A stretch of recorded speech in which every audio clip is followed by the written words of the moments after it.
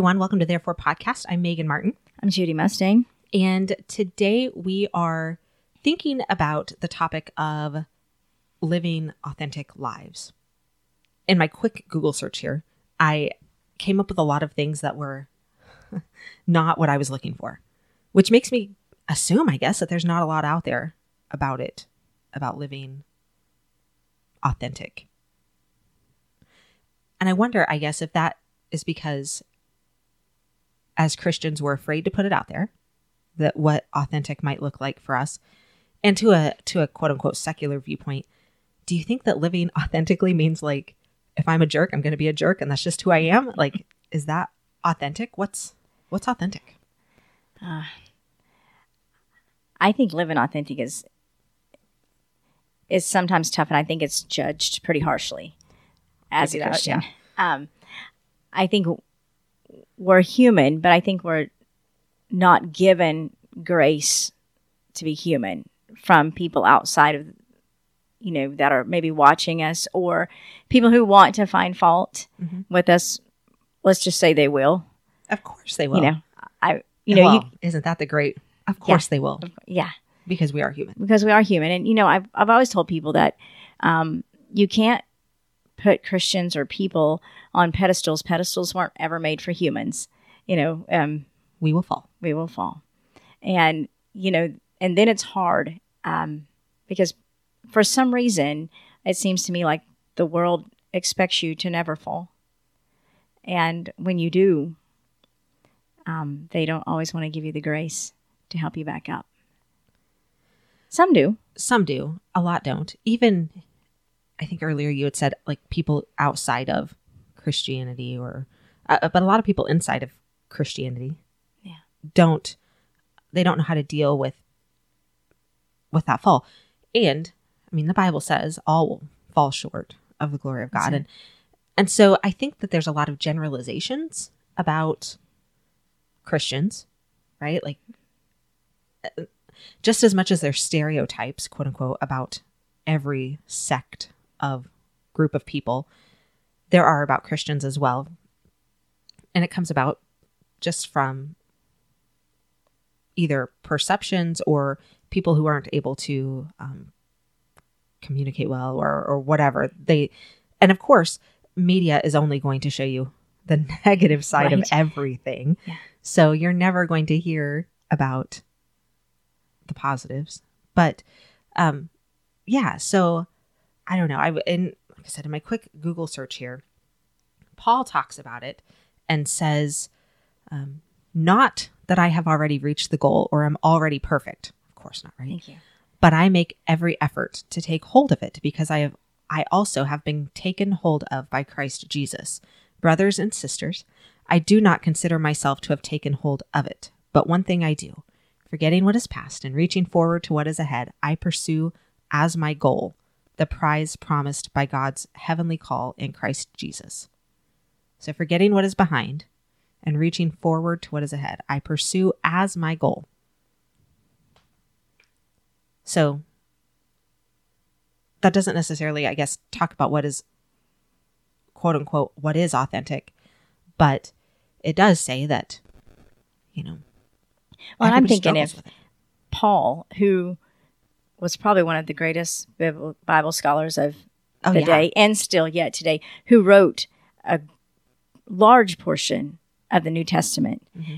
If that Paul had to say, I have not yet attained, I'm still striving for, I'm still working on this. Right. Sometimes I think we're hard on ourselves. Absolutely.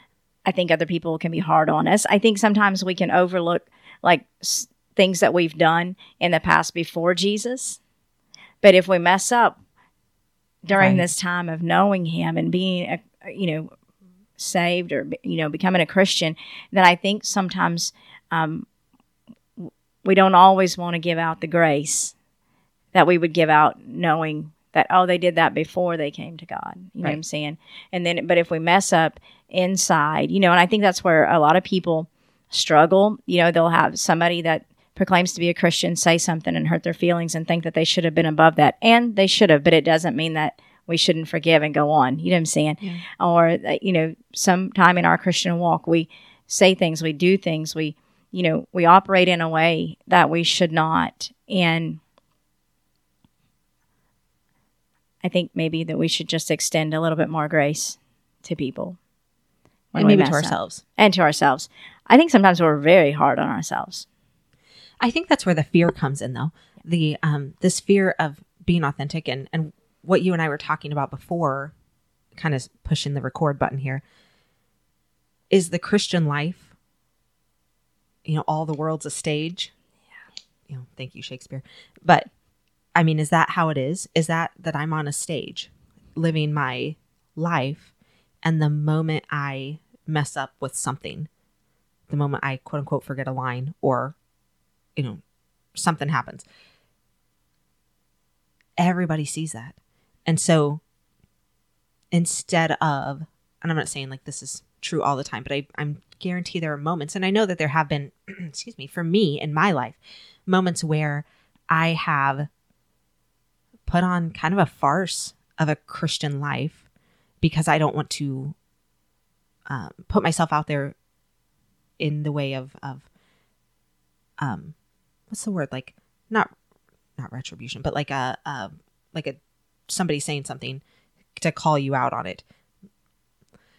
I think that like we talked about the other day about thoughts and prayers, what my husband calls T and P, and how everybody's just like T and P on Facebook posts, but they're not really. Is that an example of people not living authentically? That's good. Like you put it out there just because you think you should, but you're not actually doing it. Like fakeness, I guess. Yeah. Or like I'm going to say that I'm doing this because that's what's expected of me, but I'm not really living it, And I think that's hard. I think sometimes we do. I used to teach about, how this is the way we go to church. You know what I'm saying? And, I would make statements like sometimes we know how to clap our hands. We know how to sing that song. We know how to come to church. We know how to say, yes, everything's fine when everything's not fine. And then behind the scenes, we're struggling. Mm-hmm. And I think we're afraid.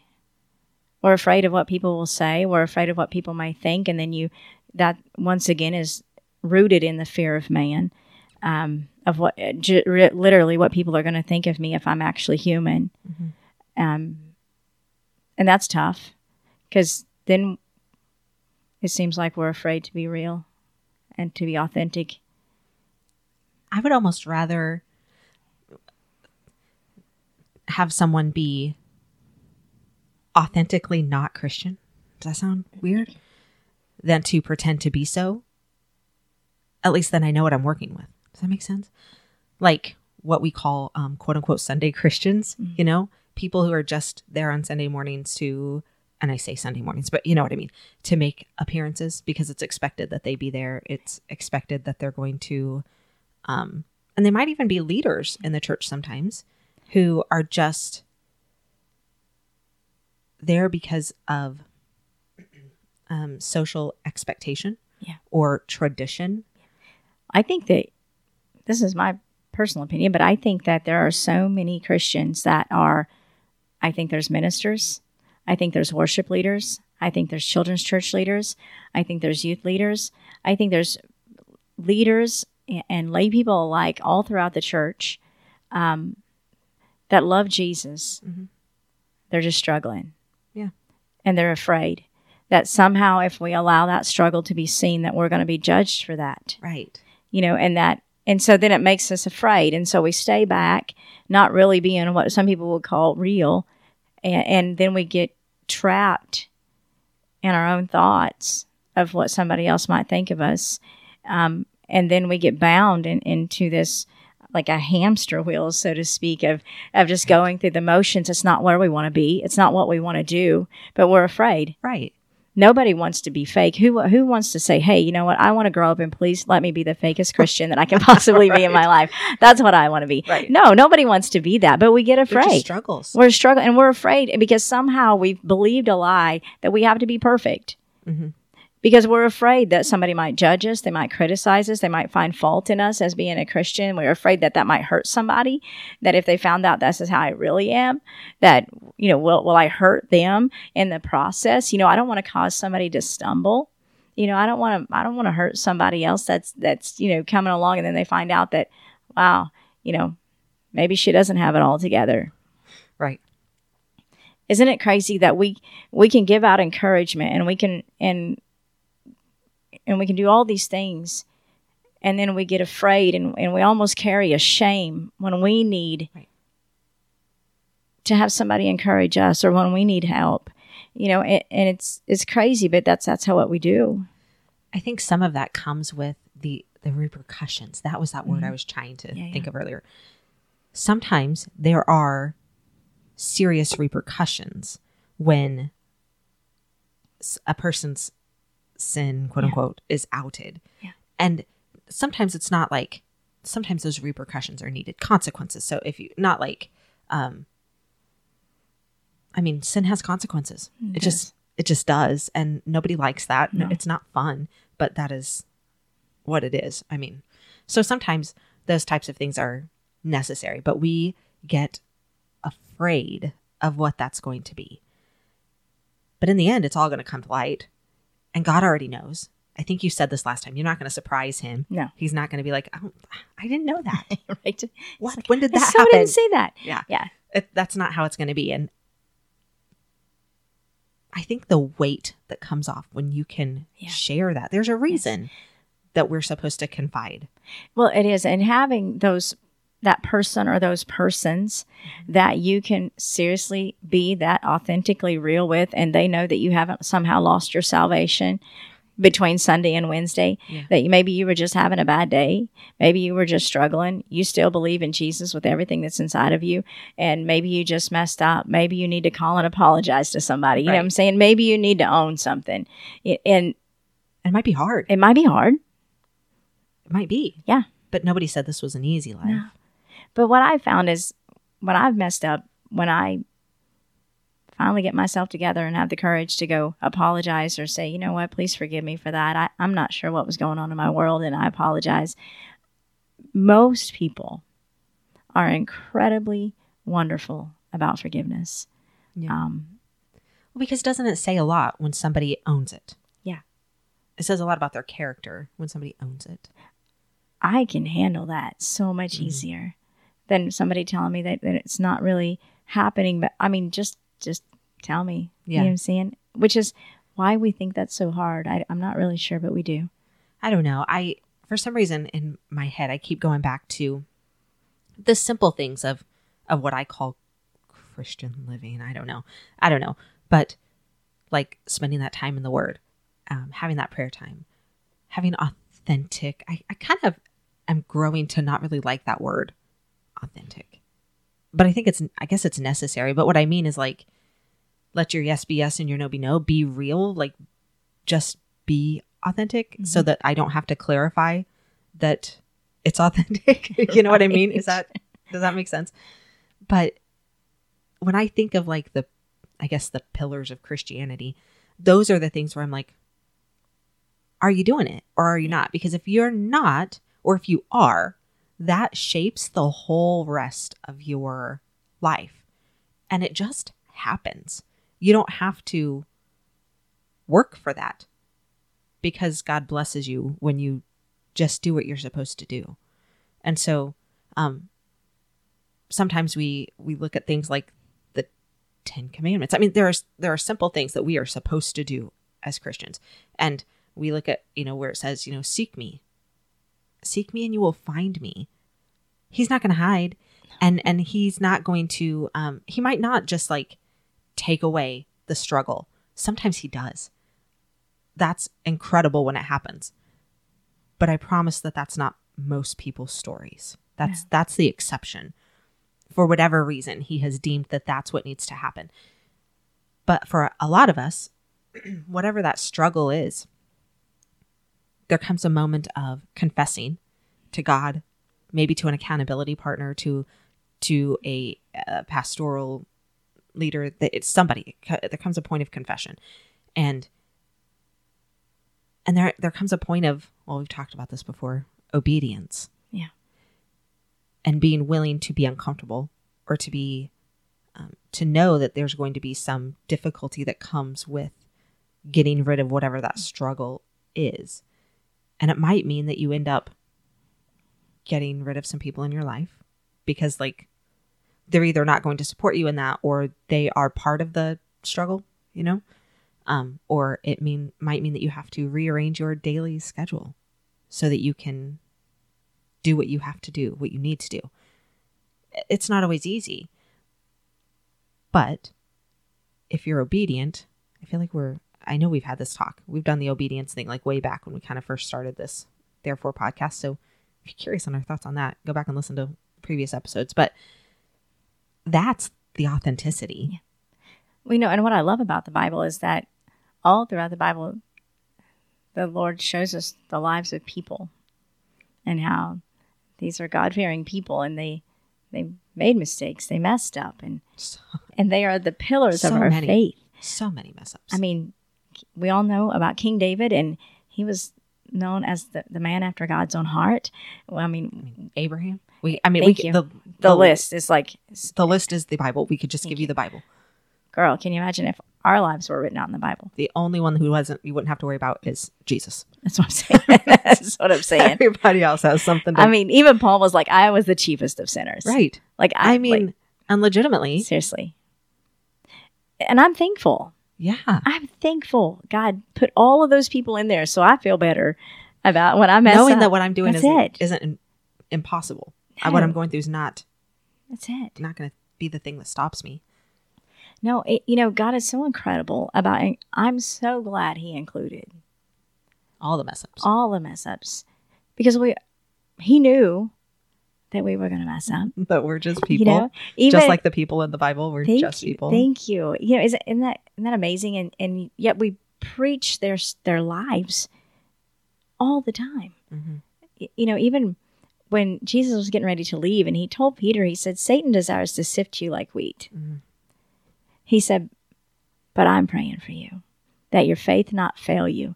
He didn't say that I pray that you don't mess up. Right. Because He knew Peter's going to mess up. I'm thinking of you. Yeah.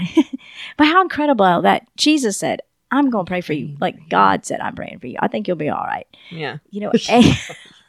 I mean, seriously. And the Bible says that Jesus is our intercessor. He's the one who stands in the gap. There is nothing that you go through that you're not going to be okay from. Right. You're going to survive. You're going to make it. You're going to overcome. You're going to be okay.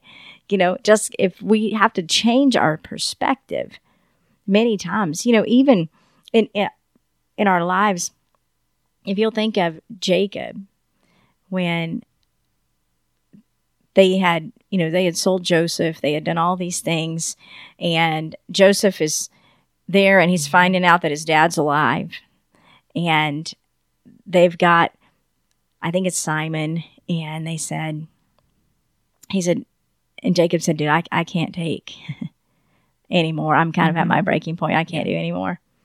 And isn't it crazy that Jacob was at his breaking point and Joseph was at a breakthrough point, because Joseph knew that his dad was alive and he was getting ready to go see him, but Jacob couldn't see that. He didn't know. I think we got to change our perspective about things. I've talked a lot with students, high school kids, about how much of the Bible is microscope and telescope, both, right? Like you can zoom in and you can look at the minute details and it applies to specific situations, but you can also zoom out and see how it's going to apply. Sometimes eternally it applies. Like the book of Isaiah is one of those where you microscope and telescope a lot. I mean, think about even Abraham not knowing. And in the end, I mean, he messed up. And God still gave him what he promised him. That's it. He didn't say, I'm sorry, I'm not going to give you my promise now. Yeah. That you messed up. And what a wonderful hope for us. Yeah, no kidding. You know what I'm saying? What I promise you is still yours. I don't back out of that. I don't step away from the promises that I give you. They're still there. Mm-hmm. They will always be there. That's just part of being mine. And what an incredible thing that that when we mess up, every promise that he's ever given us is still the same. It never changes. That's why we love him. I think one of the hardest parts of living a faithful life is this need to hide things. Yeah. And sometimes that's what Adam and Eve did. Right. I mean, it's the epitome of it, right? Yeah. Like suddenly you have shame and you try to hide it. And again, God's not like, yeah, oh, really? I had no idea that was, yeah. I think a lot of us try to hide, like I say mental health issues, but health issues in general, anxiety, depression. For some reason, we think that can't be a thing if you are living a life of faith. I believe that, and we somehow forget, the Bible says that he's not given us a spirit of heaviness. Yeah. Which to me is like that. And even David cried out, one time and he said, "Oh soul, why are you cast down within me?" He said, "But hope in God." And these things are real. They all went through it. I mean, Elijah went through it. Right. He ran and hid in a cave when Jezebel sent her voice. Yeah. I mean, she didn't send a sniper. She didn't send an army. She sent a voice, man. And he runs. Yeah. And God has to ask him, he's like, "What are you doing? Where are you at?" Sometimes the Lord has to ask us, where are you? Yeah. Why are you doing that? And sometimes there are, I don't know, like legitimate medical things going on that, and back in the day, even like 20 years ago, back in the day, people aren't aware because the medical community is just constantly changing. But we know that there are things that cause some of those things to be, out of balance. And oftentimes that's just quote unquote part of life. Like that's kind of how we used to deal with it, right? Like as you age, you go through certain things and it's just expected that you're just going to suck it up and deal with it. And that might be true for some people, like you can just suck it up and deal with it. But I think that if we were more willing to talk about what we were going through, truly going through, then you'd see that you're just not alone in it. I mean, not only do you have Jesus there just and the Holy Spirit inside of you telling you like you can be okay, right? And the Holy Spirit giving you all those nudges of things that you are needing to be aware of or needing to be doing or whatever if you're making yourself available for that. But there are people in this world who have gone through what you're going through. And we see it every day with our own stories. When you make yourself vulnerable, and I think, was this just the last episode that we talked about this?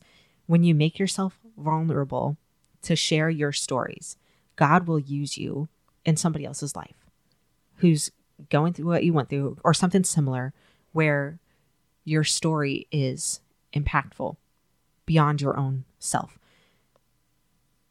And man, Satan doesn't want that. He doesn't want you to be able to share your story. Right out of my mouth. Yeah. I mean, what a strategy of the enemy. Yeah. To keep you from sharing your story of overcoming. Right. To keep you from sharing your story of I'm just real. I'm a regular human just like you. I make mistakes. I love Jesus with all my heart, but sometimes I mess up. Yeah. And I believe that those are strategies of the enemy to make us think that we can never live up to. Right. To make us want to quit because we think we can't live up to, or to make people stay out of church because they've seen somebody else that didn't live up to the standards that we had in our head or our heart or whatever it is. And so the enemy has kept people out of church because they have seen quote unquote hypocrites. Well, yeah. I've seen hypocrites in Pizza Hut and Walmart and I still go there. You know what I'm saying? And so, my relationship with Jesus is not determined about whether Mr. Joe and, Johnny, what their relationship with Jesus looks like. My relationship with Jesus is based upon me and him. And I shouldn't quit going to church or talk to somebody else out of it because of somebody else's lifestyle. That's not even okay. It's just not okay. I think that one of the other things that we deal with as people in the church who deal with sin, because we all do, is this overwhelming guilt and the shame that comes with that, but the guilt. And never once does God say, swim in that. No. Swim in your guilt. Let it live in you. Let it fester inside of you. That's well, he says, therefore, there's no condemnation. No condemnation. For those who are in Christ Jesus. No. As far as the east is from the west, is how far I'll take your transgressions. Yeah, and he said, and you're accepted in the beloved. One of my favorite things, you're accepted. I accept you just as you are. You know, when I see my kids, I accept them. I love them. When they mess up, when they make a mistake, when they say things they shouldn't say, when they do things they shouldn't do, even if there needs to be a consequence, it does not change my love for them. Isn't that funny that we think it does? Yeah. For others, though, right? For God. That's what I'm saying. And it so doesn't. No. No. And I would never, while I would want my child to learn from that so that they don't do it again, even that, the learning is for their benefit, not mine. Yeah. Like, I don't want you to go through this again. So learn from it. But no way do I want them to hold on to that guilt for the next week, month, 5 years. Exactly. You know, one of the greatest things that I feel like my parents do for me and have always done for me is no matter what I've walked through, no matter what decisions I've made, whether they be good, bad, or indifferent, I can tell my parents and they will still love me at the end. You know what I'm saying? No matter what, it will not deter them. It won't stop them from loving me. I mean, from what I walked through, my mom and dad didn't say, you know what, Judy, I'm going to quit going to church because of what happened in your life. Never once did they say that. Matter of fact, all they kept doing was pointing me to Jesus. They just, would grab an arm, if you will, and said, well, let's just go find Jesus together, which is really what we should be doing to the other people that we see, that we think aren't living up to a standard that we have in our heart, and we have silent expectations of people that they don't know. Silent expectations. I know. Which hurt us. Yeah. Because lots of people leave the church, they leave the ministry, they leave relationships, they step away from things that the Lord intended them to do because of silent expectations of somebody else that they didn't live up to and they had no idea. You know, my oldest son told me one time, we were having dinner and he said, Mom, he said, you knew that I was going to most likely not make the best decisions in this. And he said, but you were, you were there. And, I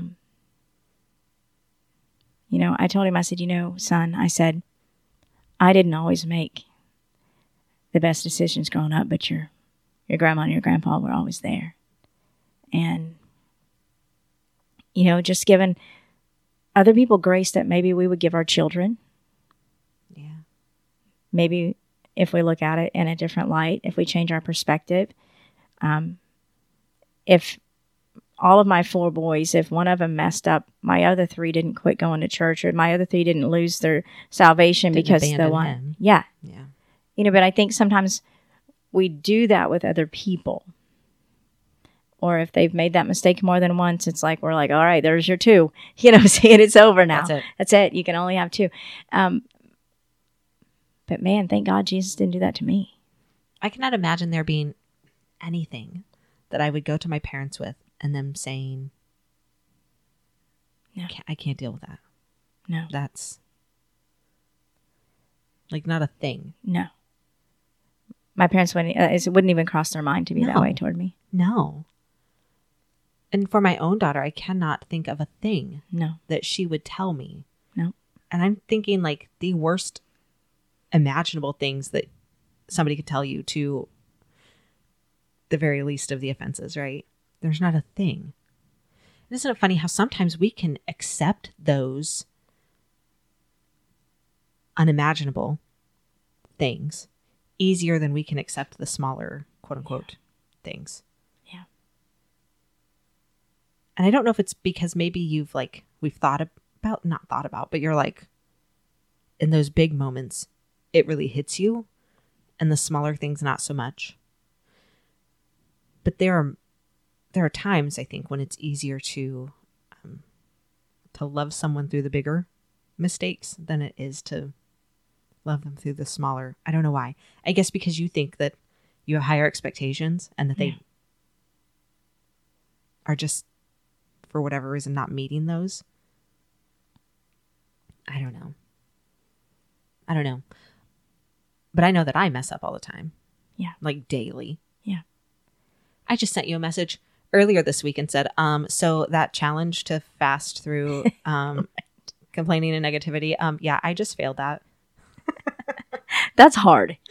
That is so hard. Well, but it does draw attention to what comes, to our thought process. I was told that 77% of our thoughts are negative. I believe that. Yeah. But what's funny is that when I thought about it, like when I caught myself in it, I went, oh man, like, yeah, I have to start over. Like, in my fasting time.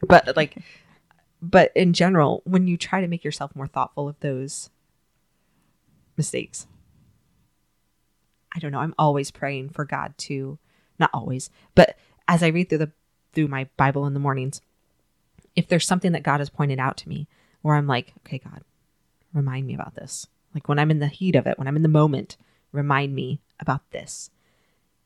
And when he does, I'm always like, oh man. I know, right? But I'm so thankful. I'm so thankful for the Holy Spirit because he's so fantastic about keeping us on track. Right. I mean, really, I have a really good friend of mine, and he said one time he's like, when I go to church, I want to be convicted. Yeah. He said, I don't want to go to church and walk away and not be convicted. I want to be better when I walk out of there. Right. And that's so for the Holy Spirit, when I do get those nudges that are like, hey, that thing I'm supposed to remind you about? This is it. It stops you. You don't progress down that road anymore. Yeah. If you're really wanting to listen and pay attention and obey. It stops you. So even though you might have had a little mistake, I don't know, like there's no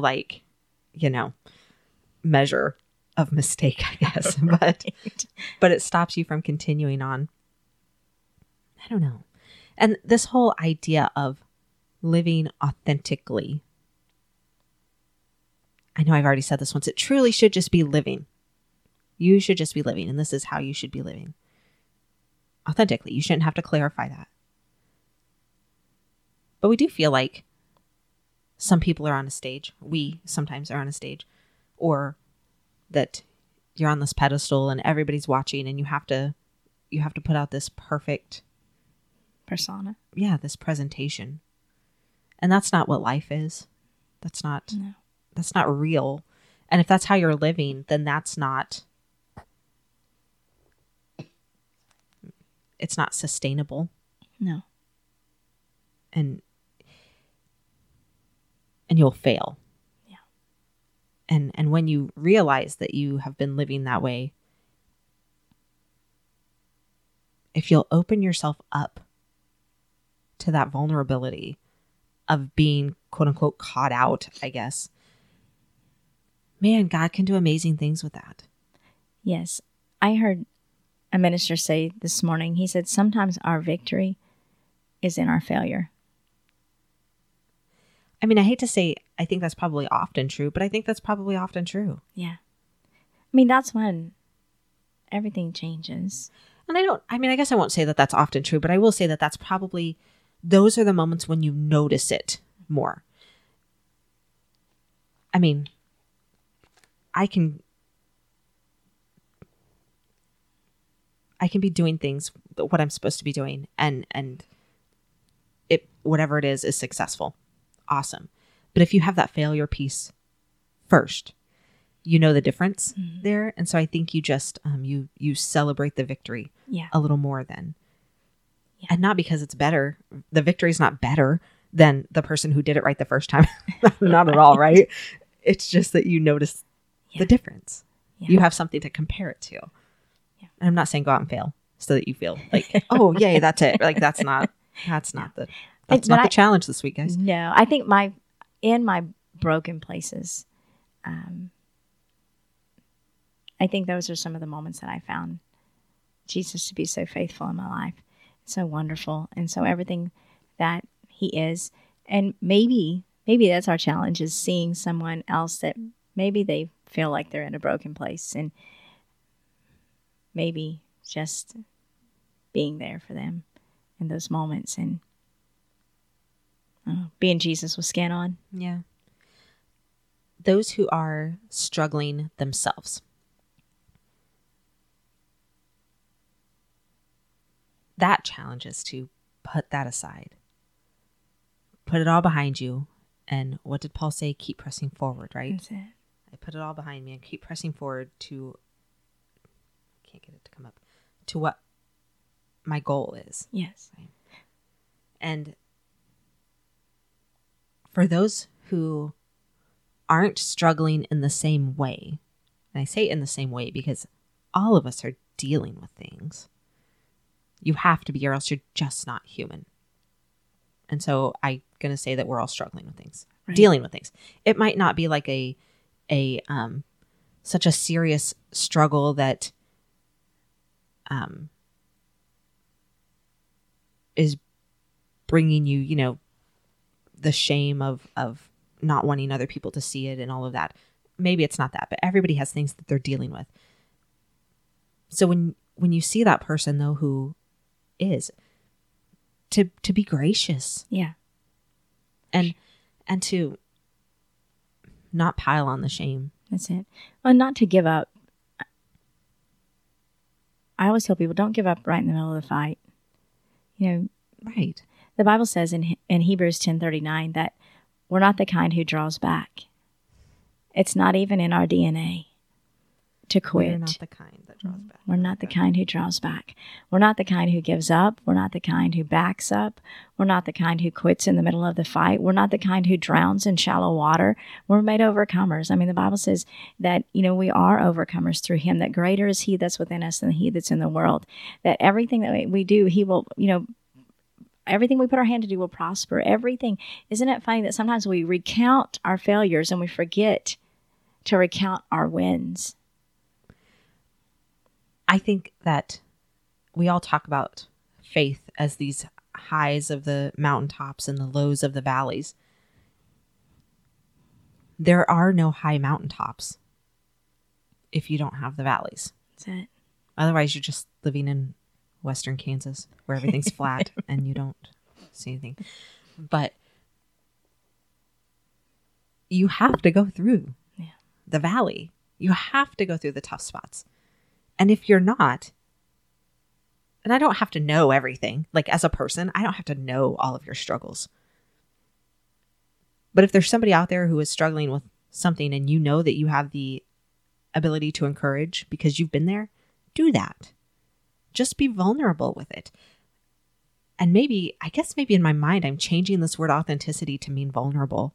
Yeah. Like to put yourself out there in a way that might be scary because you have fear of man, fear of judgment, fear of shame and guilt and all of that that's going to be heaped on you unnecessarily because Jesus has already done it all for you. There is no more shame. There is no more guilt. No more guilt. There's no more punishment for you for that. There might be consequences. Like actions have consequences. And so that might be true. But they're not going to be eternal. If that makes sense. They're not going to be like the things that should keep you from being called a Christian. And I know this isn't anything that we talked about going into today, but some of those things that make Christians appear as inauthentic is and I'm lumping us all together, this generalization here of all Christians, and I know that's not the case, so don't start yelling back at your radio. It's okay. Or your iPod, whatever, iPad, wherever you're listening to this at. I just aged myself a whole lot right there, by the way, talking about that. But the way that we respond to people who say that they're Christians but are struggling with something. And when I say struggling with something, I say struggling with something that Christians have taken strong stances on. Because we know it's a sin. But I will hold to that the idea that all of us have sinned and that there's not one sin that's greater than the others. So earlier we were talking about children and how you would respond if your kids come home and say, Mom, blah, blah, blah, blah, whatever it is. These are the tough talks. And I don't know, maybe these are some other conversation for another day because we're like almost 40 minutes in and I don't know. But what do you do when your kid comes home and says, I think I might be gay? Or I slept with my girlfriend and I got her pregnant. Or I have been, I don't know, whatever the case may be. Like I'm trying to think of things that beyond the sexual sins that like, you know what I mean? Because that seems to be what our world focuses on, are those sexual sins. I guess probably because sex has always been a selling point for the world. Maybe that's what we focus on. I don't know why that is. But how do we respond to that as Christians? If you have somebody in your church who comes in and says, I'm gay. What do you do with that? Because we know homosexuality is a sin. So is divorce. I always hate it when people throw that one out there because that was the guilt that I dealt with for a while. So is sex before marriage. So is lying. So is stealing things and gossiping and just being a hurtful person. So is all of that. But how do we deal lovingly with those people? Because that's why people are afraid to be authentic. The repercussions that come with our levels of severeness of sin, man-made levels of severeness of sin, sometimes have drastic repercussions. I think those are hard, and I think they're fine lines of loving someone and not condoning. Right. I feel like I can love somebody and not condone their sin. I think the hard part with the world is they want us to condone their sin. Through complete. Yeah, they want us to accept. Yeah. And then they get mad at the church or they get mad at Christians because we don't condone the things that maybe they have done or are doing. And they have, seems like a hard time separating that as well. They feel like, I believe that we're haters if we don't condone things that we perceive as wrong. Maybe we need to have a different episode about love. What does it mean to love someone? Yeah. Because does love mean that I just say, oh, okay. I don't do that to my kids. No. I don't. If they lie to me about something, some kids do this. Yeah. I don't just say, I love you. It's okay. That's it. I mean, I do say I love you. Right. And it's okay. Meaning that I love you and we're going to make this right. We're going to work on this. It's hard to have a conversation about things like that when you don't have the same definitions. Yeah. Yeah. I think that's hard. It's a tough thing. It is. But, and what we're saying is that we are, at least what I'm hearing and what I say is that I do love them no matter what. Mm-hmm. I don't agree with what they're doing in a lot of instances, right? If you lie to me about everything, I love you, but I'm not going to believe you. That's it. I'm not going to trust you. Like, so does that mean that I'm going to push you out of the church? No. Do you feel uncomfortable in the church? Probably. Yeah.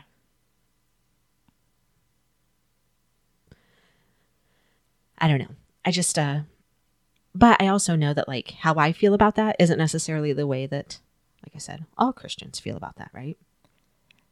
Right. I think those are hard things. Mm. And like I said before, I think there's fine lines. And I know that people get frustrated, when Christians say, love the sinner, not the sin, but it's really true. It's true. It's really true. I can't love some of those things that we spoke about. I don't love those things. But I do love people. Right. And I'm still going to serve people. Yeah. And I'm not going to bash you. No. It doesn't change my heart about you as a person. I just don't like maybe what you're doing or what you've done any more than if it had been me. Right. When I've messed up in my life, my mom and dad didn't disown me. They might not have liked my choices, and we might have had a pretty good conversation about that. Yeah.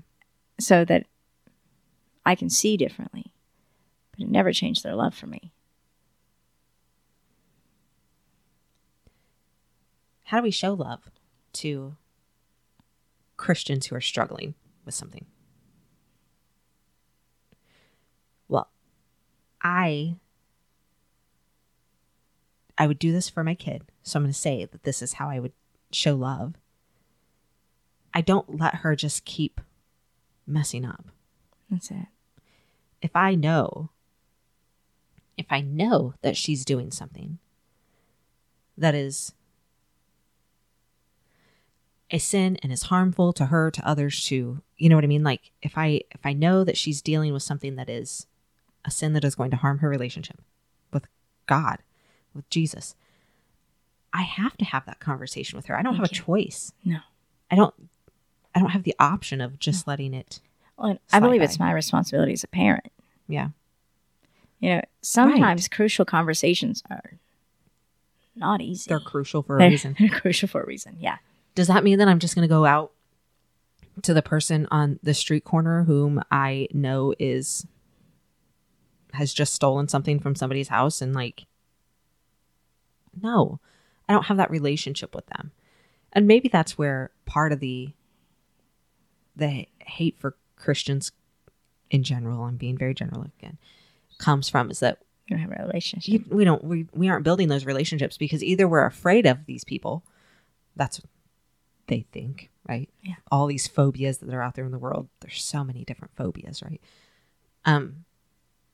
But legitimately, even we're afraid of them, or we're afraid of the backlash, or we just don't love them. And we talked about this a couple of weeks ago with a video that you shared with me, and I put on the Facebook page of Penn from Penn and Teller, who's saying, like, if you say that you love me, but you don't share the gospel with me, if you don't try to save me, then how much do you love me? Like, you don't. If you're just willing to let me spend eternity in hell, well, that's not love. No. But there has to be some sort of a relationship there. And that guy from the video, the guy that he's talking about in the video, didn't have a strong relationship with him, but he took the time to chat with him at least a little bit. Yeah. And didn't bash everything he was doing. No. He built him up. Maybe that's what we should do. Build people up. What a concept. Well, Jesus did it all the time. He's wonderful. So, I mean, he's absolutely incredible. People would come, they would be broken, maybe they needed a healing, and he would heal them, and then he would say, now go and sin no more. Yeah. But it wasn't until after he healed him. Right. He's like, hey. You know what's funny is we know that this is a thing for children in school. We know that they are not ready to learn until their basic needs are met. That is why breakfast is offered at schools in the morning. Don't know if you know about that. That's why, but that's true. If the kiddos come to school hungry, they are not ready to learn. If they are tired, they are not ready to learn. We have the fundamentals of this in place. We know this about education, but not about salvation. Right. We have to meet the basic needs first. You have to. And that's how you show love, I think.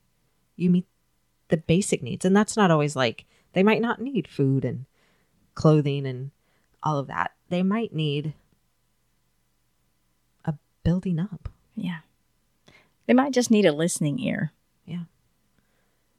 That helps them walk through those things. And maybe somebody that's authentic with them and can be real about what they're sharing, but do it in love.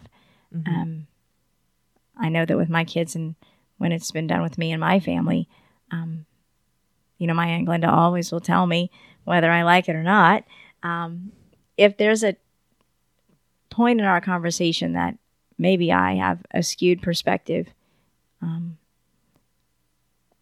she'll help me to see that. Mm-hmm.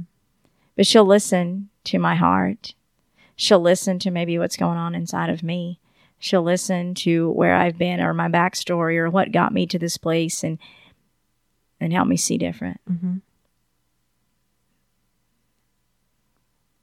What a wide circle of a conversation we've had today. This is what happens, guys, when we just kind of come in and off the cuff it. We said at the beginning, right before we started, that Jesus was just going to have to take this conversation because we're trying to figure out when we were going to get together to get this episode out. And then we planned a time, and then neither one of us were like, hey, let's talk about this. And so literally we got here and we were like, hey, so what are we going to talk about? And we went through some ideas and it just wasn't clicking. Yeah. It wasn't it. So, in a weird sort of way, what started as a conversation about authentic living became a conversation about just love. And maybe that's what it is. Maybe on I mean, isn't that what Jesus did? Yeah. He lived authentically and loved it the same way. Yeah. He loved us. He said, while we were yet sinners. Yes. He loved us.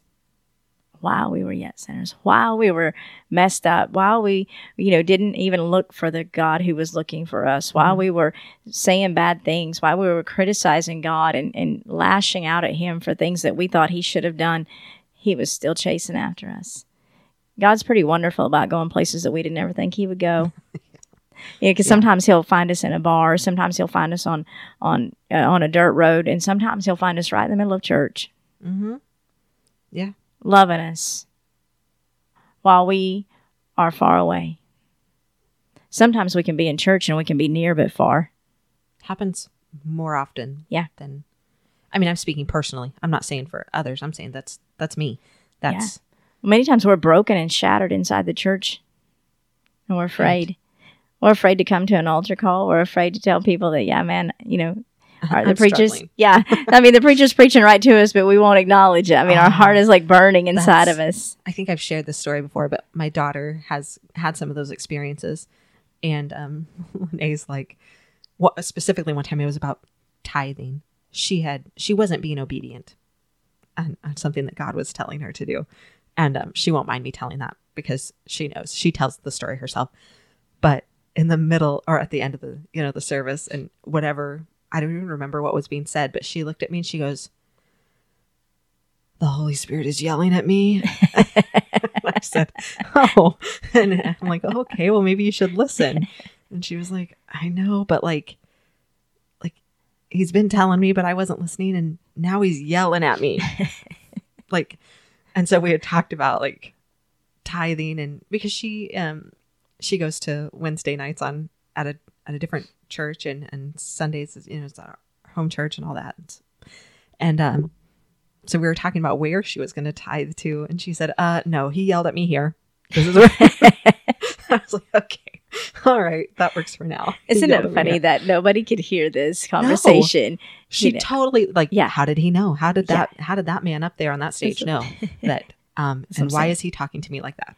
And you can have the most soft-spoken preacher, and there could be 300 people in the building, and we all hear something different because the Lord is dealing with all of us about something different, about that. I can be weeping in the pew and have nobody have any idea that God's been dealing with me, about this for a week, and then the minister said, and he's like, "So, I thought we might have this conversation again." How many times are we going to have this conversation? Yeah. Maybe until I get it. Yeah. I mean, how many times do we go to church? Oh, well, this is it, right? So there have been moments in my life often where I hear about something and I'm like, "Oh, okay." It hits a little bit. And then I read it in the Bible and I'm like, all right. And then I read it again. I'm like, okay, I get it. And then you go to church or you're at some other, service or something. And it's a whole sermon about what, like, okay, God, I get it. I got it. Yeah. I got it. Yeah. He's like, do you one more time? Yeah, just for good measure. So put some feet to that if you got it. Yeah, where's that there for? There you go. I mean, it's so true though, isn't it? Sometimes I felt like God was yelling at me too, and nobody heard this conversation. I love that. It's incredible because really the Lord is like literally just kind of shaking us inwardly and saying, hey, this is for your betterment. There's good behind it. There's a reason I'm asking you to do these things. It's never for your bad. I want you to do these things. I have benefits. I have promises for you. If you'll just follow my way, that's all I need you to do. It's all for your protection. It's never to keep you from something. We're just so afraid sometimes. Yeah. That root of fear. Yeah. It's a big one. It is. And yet Timothy says God's not giving us a spirit of fear. Right. Power, love, and a sound mind. 365 times. No fear. Yeah. Hello. Right. That my go-to for all that is do not be anxious about anything. Because like sometimes, and maybe it's misplaced. Maybe I've mistermed it. But what might be fear, I call anxiety. I think the root is fear. Yeah, I think that's true. So, but, do not be anxious about anything, but with prayer and petition, present your requests to the Lord. It's good. And he will give you the desires of your heart, which doesn't mean that, that's a whole other conversation. Does not mean that you can just pray for that house on the hill that overlooks that's not it. But if you are part of that authentic living is that your will aligns to, or your desires align to God's will. Over time, he can work that in you so that what you want is for his will to be done. Maybe it was you, somebody recently, not that long ago, we were talking about, what it's like to pray the Lord's Prayer and to say your work be done on earth as it is in heaven. As it is in heaven, where it's not questioned once, where nobody's going, are you sure? But I really think this should happen over here. And nobody's questioning it in heaven. If whatever his will is, it just is. It's done. No questions asked. So when we pray for his will to be done on earth as it is in heaven, that's a scary prayer if you're not willing to hand over control. So true. And isn't that what making Jesus our Lord and Savior is all about? Yeah. It's a surrender piece, really. It is. And it's scary. There's that fear again. Yeah, because we're afraid we're going to lose control. Yeah. And you will. Yeah. But it's so amazing. Much better. Yeah. Oh my gosh. Yeah. What's our challenge? Love? That's how I hate those just love things. But I think our conversation today explains all of that. Yeah. Love. That's good. Love yourself. Love your neighbors. Love. Okay, guys. So we will be back hopefully in a week. And we'll, I don't know what we'll be talking about, but we'll have something. God will take us somewhere. So you guys have a great week and we will talk to you next time. Bye, guys.